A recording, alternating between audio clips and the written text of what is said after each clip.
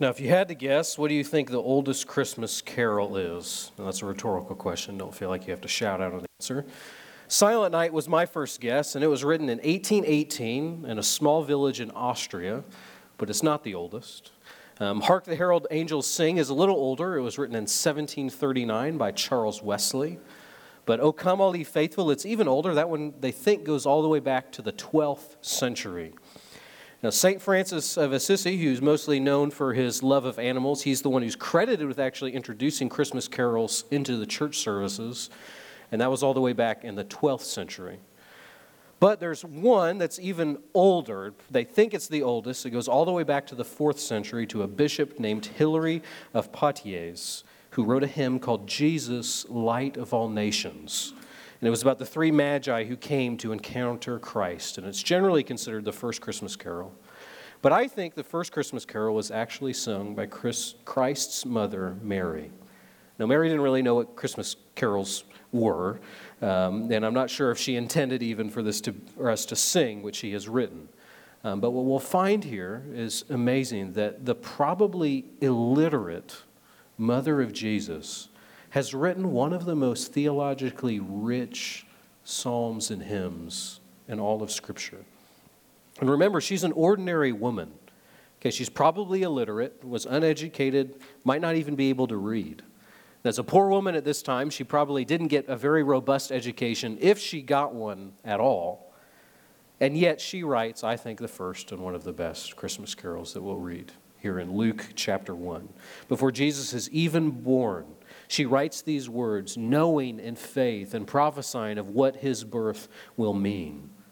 Now, we're not going to be able to plumb all the depths of what these words mean for us, but what I want to show you in this Magnificat, in Luke chapter 1, verse 46, and we'll go all the way to 56, is this. I think we'll see here three reasons that we have to rejoice. So we'll look at three reasons to rejoice this Christmas. So if you have your Bible, if you'd go ahead and turn to Luke chapter 1, verse 46 through 56. And if you are able, would you stand for the reading of God's Word? In Luke 46, or 146, it says, And Mary said, My soul magnifies the Lord, and my spirit rejoices in God my Savior. For he has looked on the humble estate of his servant. For behold, from now on all generations will call me blessed. For he who is mighty has done great things for me, and holy is his name. And his mercy is for those who fear him from generation to generation. He has shown strength with his arm. He has scattered the proud in the thoughts of their hearts. He has brought down the mighty from their thrones and exalted those of humble estate. He has filled the hungry with good things, and the rich he has sent away empty. He has helped his servant Israel in remembrance of his mercy, as he spoke to our fathers, to Abraham, and to his offspring forever. And Mary remained with her about 3 months and returned to her home. The grass withers and the flower fades, but God's word stands forever.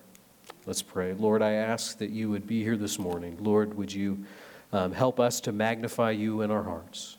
Lord, would your Holy Spirit stir in our hearts, and even if we don't feel like it now, before we leave this place, would we long to rejoice in you and in how wonderful and awesome you are.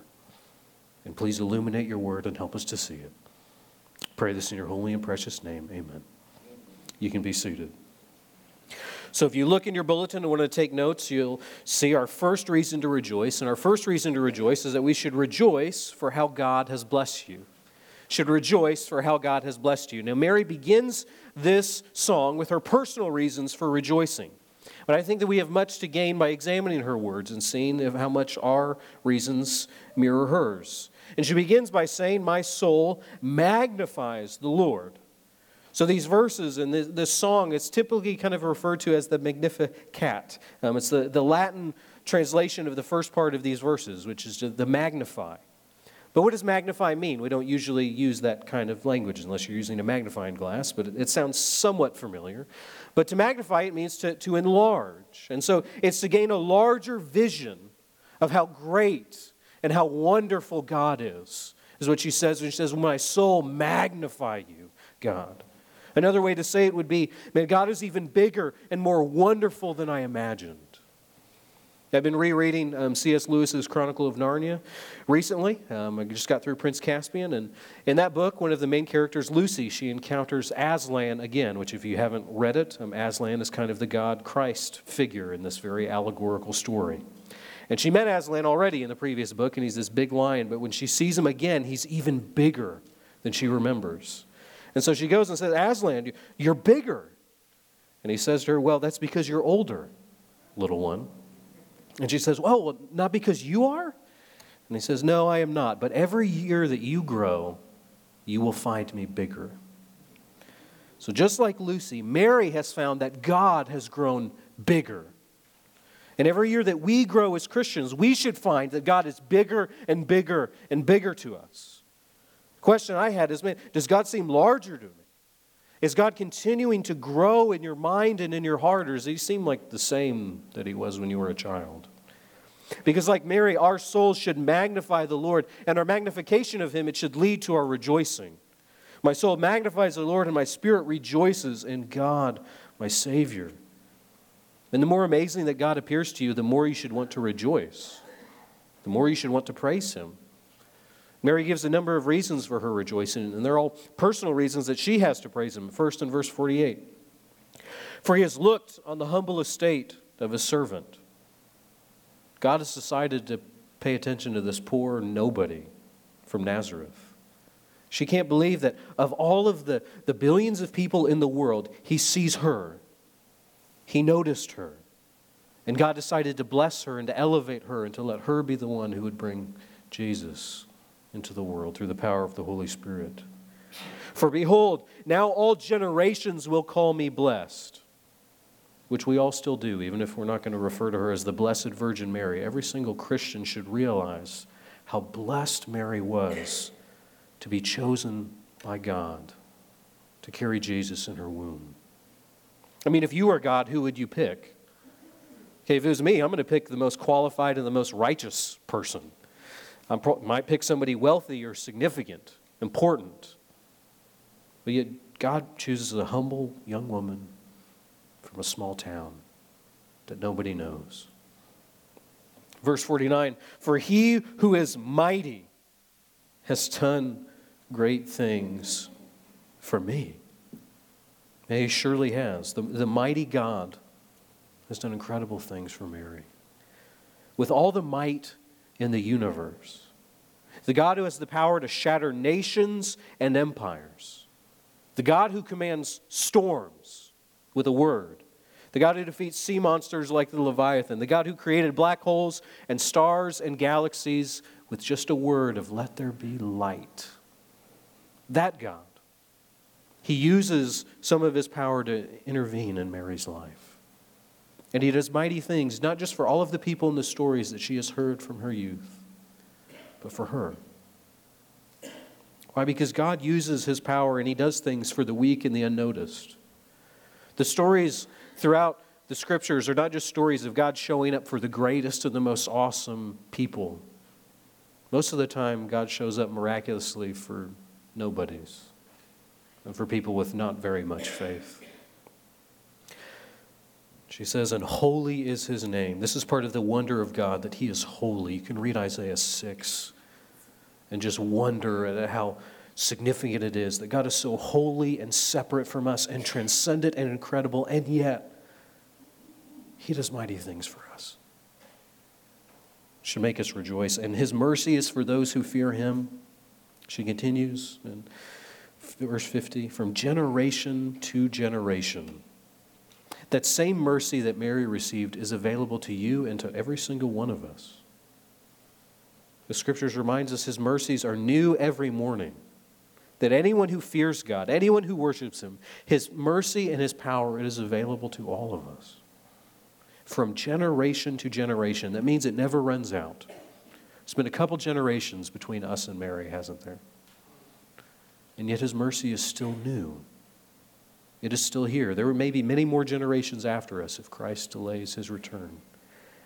But every single generation, for the children back in our nursery, and for their children and their grandchildren, every single generation, God's mercy is still available to all of us.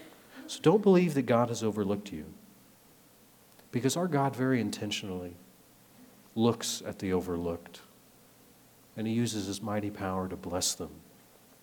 And Mary knows this, and Mary recognizes the grace that she has been shown, and it makes her want to rejoice. And it should lead us to rejoice. We should rejoice for how God has blessed you. And I don't think that this just means, rejoice once you've received the blessing. Okay, absolutely do that. Okay, when someone gives you a present, you usually want to thank them right when you get it, after you open it. Okay, but for Christians, rejoicing shouldn't just be a one-time event. Rejoicing should be a habit. We should rejoice the moment God blesses us, and then we should keep rejoicing him even after he has blessed us. We should continue to rejoice. I think this is why Mary sings this song. I mean, do you think this is the only time that she says these words and then they never leave her lips again? Said it once and forgot about it? No, I think she repeated it enough for Luke to hear it years later. I don't know for sure, but I doubt she ever forgot it. Maybe she sang it as she rocked our Savior to sleep. We don't know, but we do know that she made rejoicing a habit. Because habitual rejoicing, it's an antidote against the forgetfulness that we all face, right? Israel was always forgetting God's miracles. Even after the plagues in Egypt and the Red Sea and the manna that rained down from heaven, they still forgot God and went, we're hungry. How are you going to save us, God? And often we can forget God too. We do something similar. We continually forget about all that God has done for us. We forget about all the answered prayers we've received from God as soon as the next one comes and he doesn't answer the way that we hoped. And we get knocked out flat on our back by the challenges and trials, and we forget all the ones that God has delivered us from in the past. One way for us to combat forgetfulness is through habitual rejoicing. It's to remind ourselves of all the ways that God has blessed us. And we could do this a number of ways, right? We could go back. You just spend some time and look back over your life. Remember all the miracles that you've seen. All the bills that God paid for you when you didn't know if you were going to make it. All the tests and the trials he helped you pass. All the sickness that he guided you through. If you've walked with God for long, then you probably already have story after story after story of God's blessing in your life. Don't forget them. Rejoice. Not just for the thing you hope God will do for you tomorrow, but for what God has done for you in all the years in the past. So we should rejoice for what God has done for us. We should also rejoice for what he does in his kingdom. The second reason we are given to rejoice is we should rejoice for the upside-down kingdom.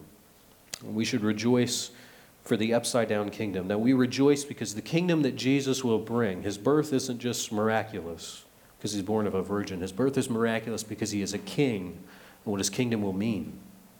In his kingdom, it is beyond our wildest dreams. And the reality of its appearance, it should lead to our rejoicing. Okay, in these next few verses, the 51 to the end, they're somewhat strange. So if you notice, they're all in the past tense. They seem to be talking about what God has done in the past. But they're actually prophetic words about the future.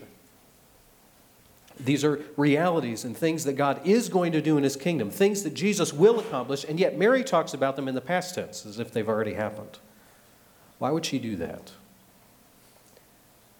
Because God is so trustworthy that when he says he will do something, you can talk about it as if it's already done. It's not just some event in the future that may or may not happen. It has already been accomplished. You just haven't got to see it yet. But it's as good as done. So Mary rejoices. She rejoices for the things that God will do as if he has already done them. It's a check you can go ahead and cash. You don't have to wait. And the kingdom is upside down. Why? Because it reverses things. Now, God does things very opposite of the world. He shows off his power in verse 31. He shows the strength with his arm. He scatters the proud in the thoughts of their hearts. This reference to God's arm, it's poetic language. Okay, God is not stuck in a human body, the second person of the Trinity. Jesus is, but God is not. But it's talking about his miracles as if it is just God flexing his biceps like a bodybuilder to show his might and his power. What does God use all of that power for? He uses it to destroy the prideful, those who believe that they're in control of the world or their circumstances, those who believe that they are kings and gods. Those people God scatters. Like Nebuchadnezzar, if you remember from our study of the book of Daniel. A king who believed his own hype, who looked out on his kingdom and said, I am the King of kings and God of gods. Look at all my power that I have done. And God gives him madness, and he wanders, and he lives like an animal outside for years. Or Pharaoh, who was proud and opposed God, and God brought his entire kingdom down to its knees. For God can scatter the proud in the thoughts of their hearts. Verse 52, and he has brought down the mighty from their thrones, and he exalts those of humble estate. You see, the kingdom of God is upside down. He reverses it. Those who are on thrones won't have them anymore, and those who don't have them will gain them. Because in Jesus' kingdom, the first shall be last, and the last shall be first. The mighty will lose their thrones, not to their rivals or to other nations. They lose them to the poor. They lose them to the humble. Jesus, our King, was not born to an important family, but to ordinary people. Jesus' disciples, they were not the religious elite. They were not the powerful. They were not the influential or the famous. He called tax collectors and fishermen, blue-collar workers and the overlooked. 1 Corinthians reminds us God chooses the foolish things of the world to shame the wise. I learned this lesson about the upside-down nature of the kingdom as a child. The church I grew up in, we were building a new building, which was very exciting. It was across the street from me, so I got to watch it happen all the time. But there was one day that was really exciting because they were pouring concrete, which, I was around 7, and I thought that was awesome. So there's a bunch of kids came around to watch them just pour this concrete. And the construction workers asked us, invited us kids, hey, come over. We'll let you guys put your hands in some concrete. And then we'll break it off and you can take it home and keep it, which sounded like the coolest thing in the world to a 7-year-old. Right? So we quickly form a line and everyone's fighting for a good spot so you can get to be first. And I found myself found my way to the back of the line.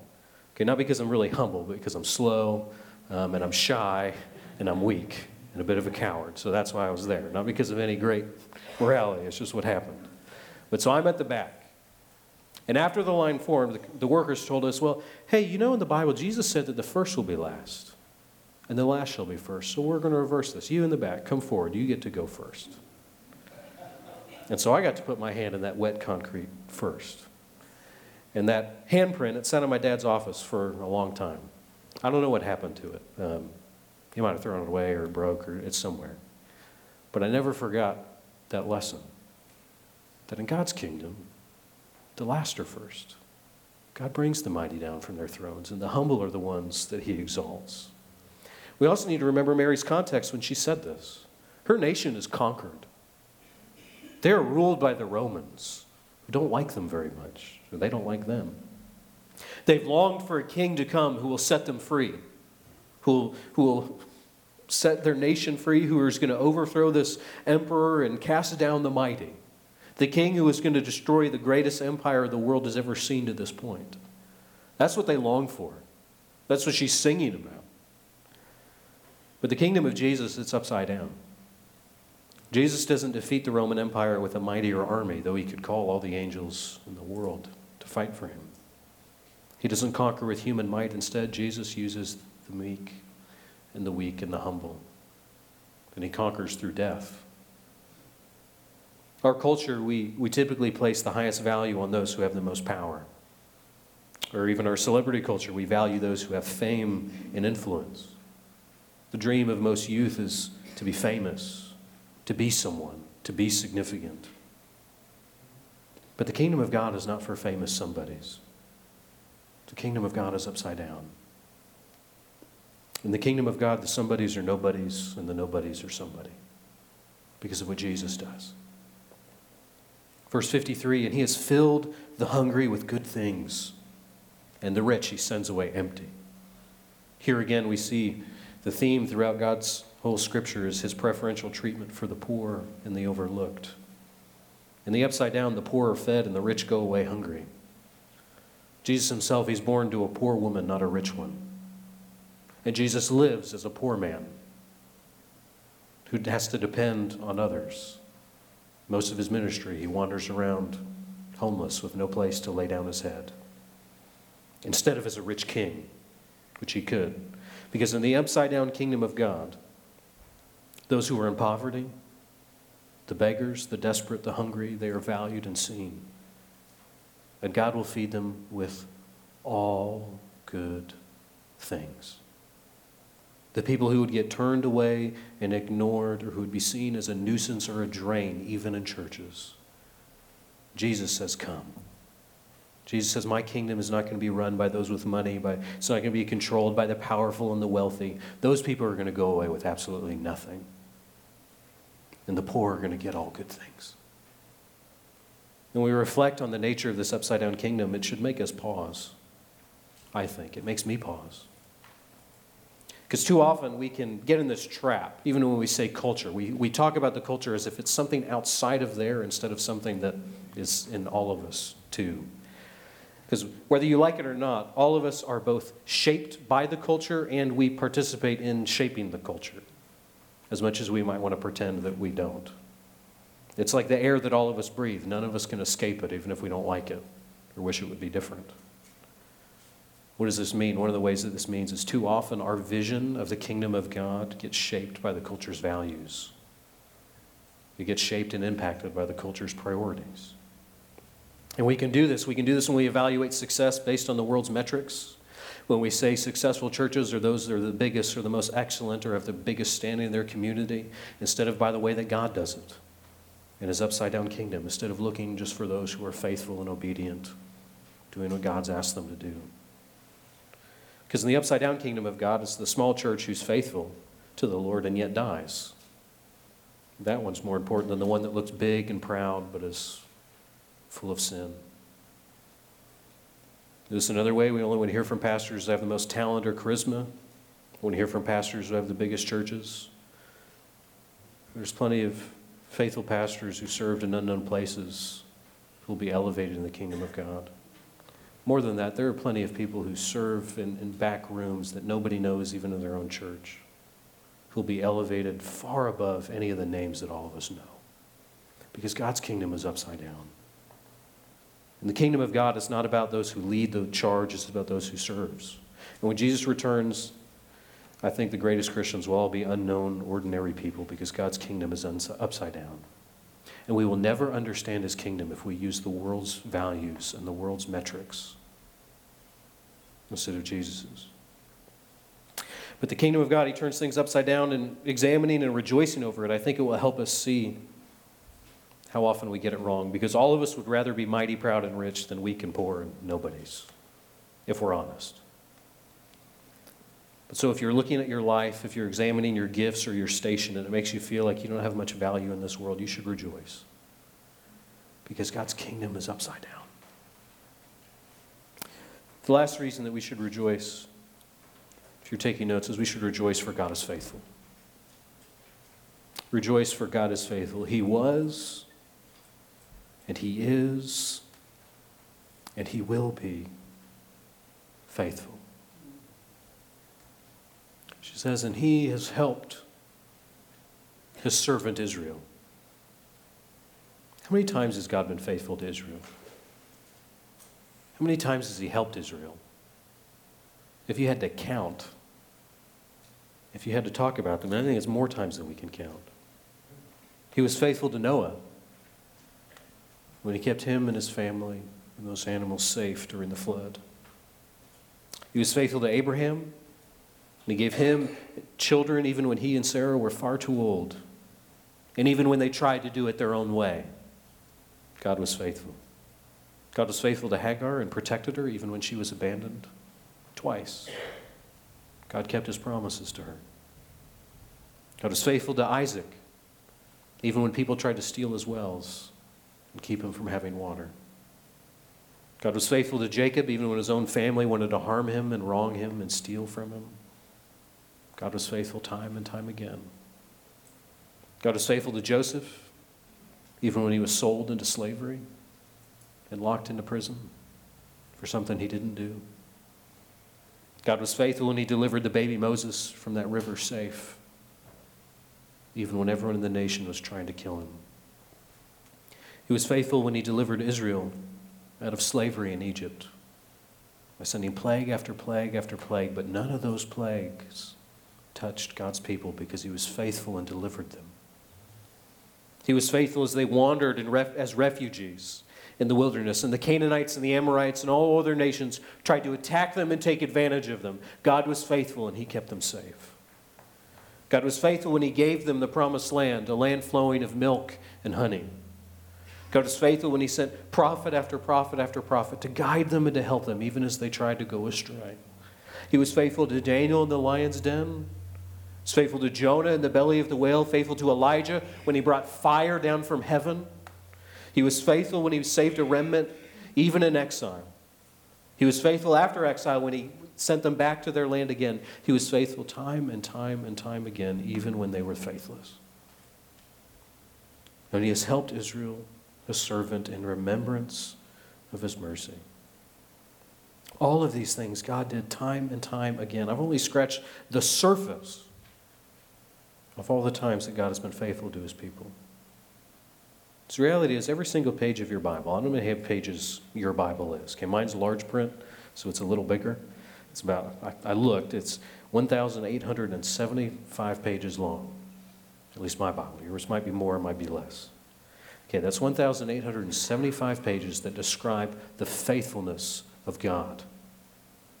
There's not a moment or a page anywhere in this book that he has been unfaithful, or that he has not kept his promises. And those are just the times we know about. Those are just the times that he's recorded for us to read about generation and generation later.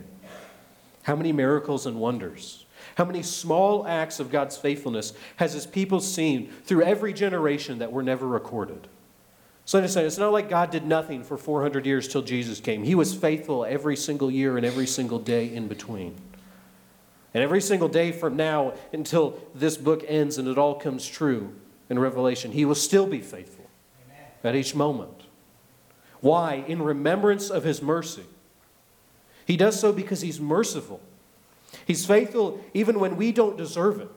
He's faithful even when any one of us would have just thrown Israel in the trash and tried again with somebody different who was going to get it right and obey better. But God doesn't. Why? Because he is merciful. It is who he is. It is the core of his being. It is why we worship him. It is why we should rejoice. Verse 55, it reminds us of other instances of God's faithfulness. As he spoke to our fathers, to Abraham and his offspring forever. God's made a lot of promises. God made promises to individuals. He made promises to Abraham. God made promises to people. He made promises to the nation of Israel. And God's made promises to anyone who would follow him, to anyone who would call themselves a believer or a Christian. God made promises to you. And we can read about all these promises because they're recorded for us. We should remember, too, many of these promises, they were spoken first. Okay, Abraham, he audibly heard the voice of God speak to him. The prophets so often heard God's voice. Moses got to speak to God face to face in the cloud of glory.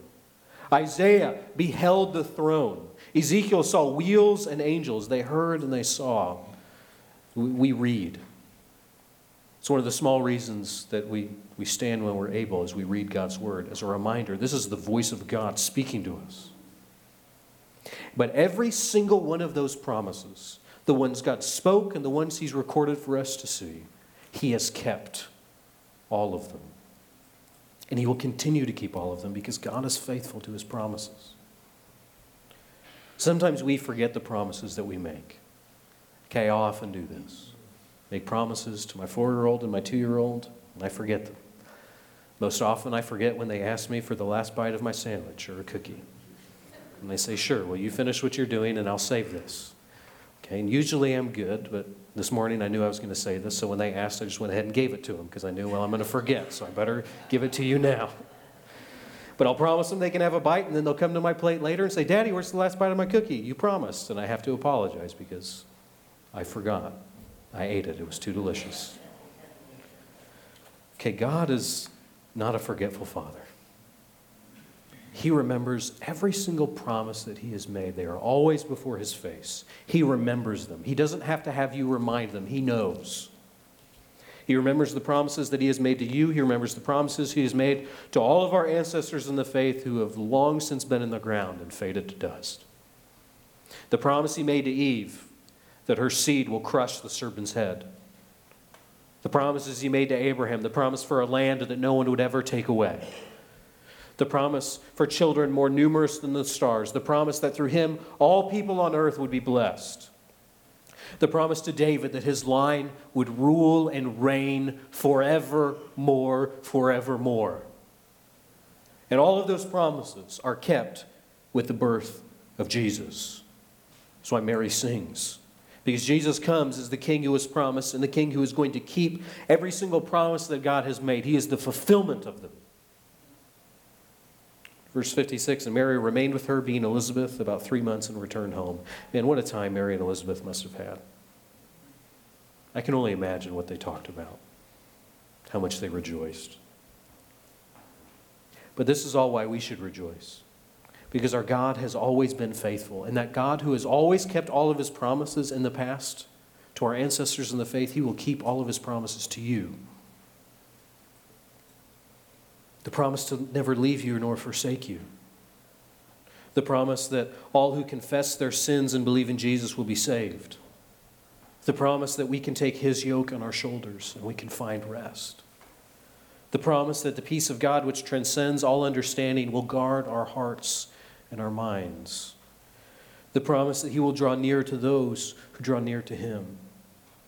The promise that when we don't know how to pray, the Holy Spirit will pray for us. The promise that God will hear our prayers and listen. The promise that he will give good gifts to his children who ask. He won't give you snakes and stones when you ask for bread. The promise that God will wash us clean and blameless when we stand before his throne. The promise that God will always provide a way out from temptation. The promise that God will work all things together for good for those who love him. The promise that Jesus will return.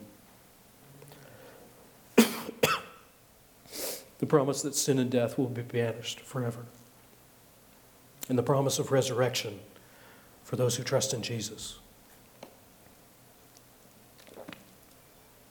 Every single one of those promises is yes and amen.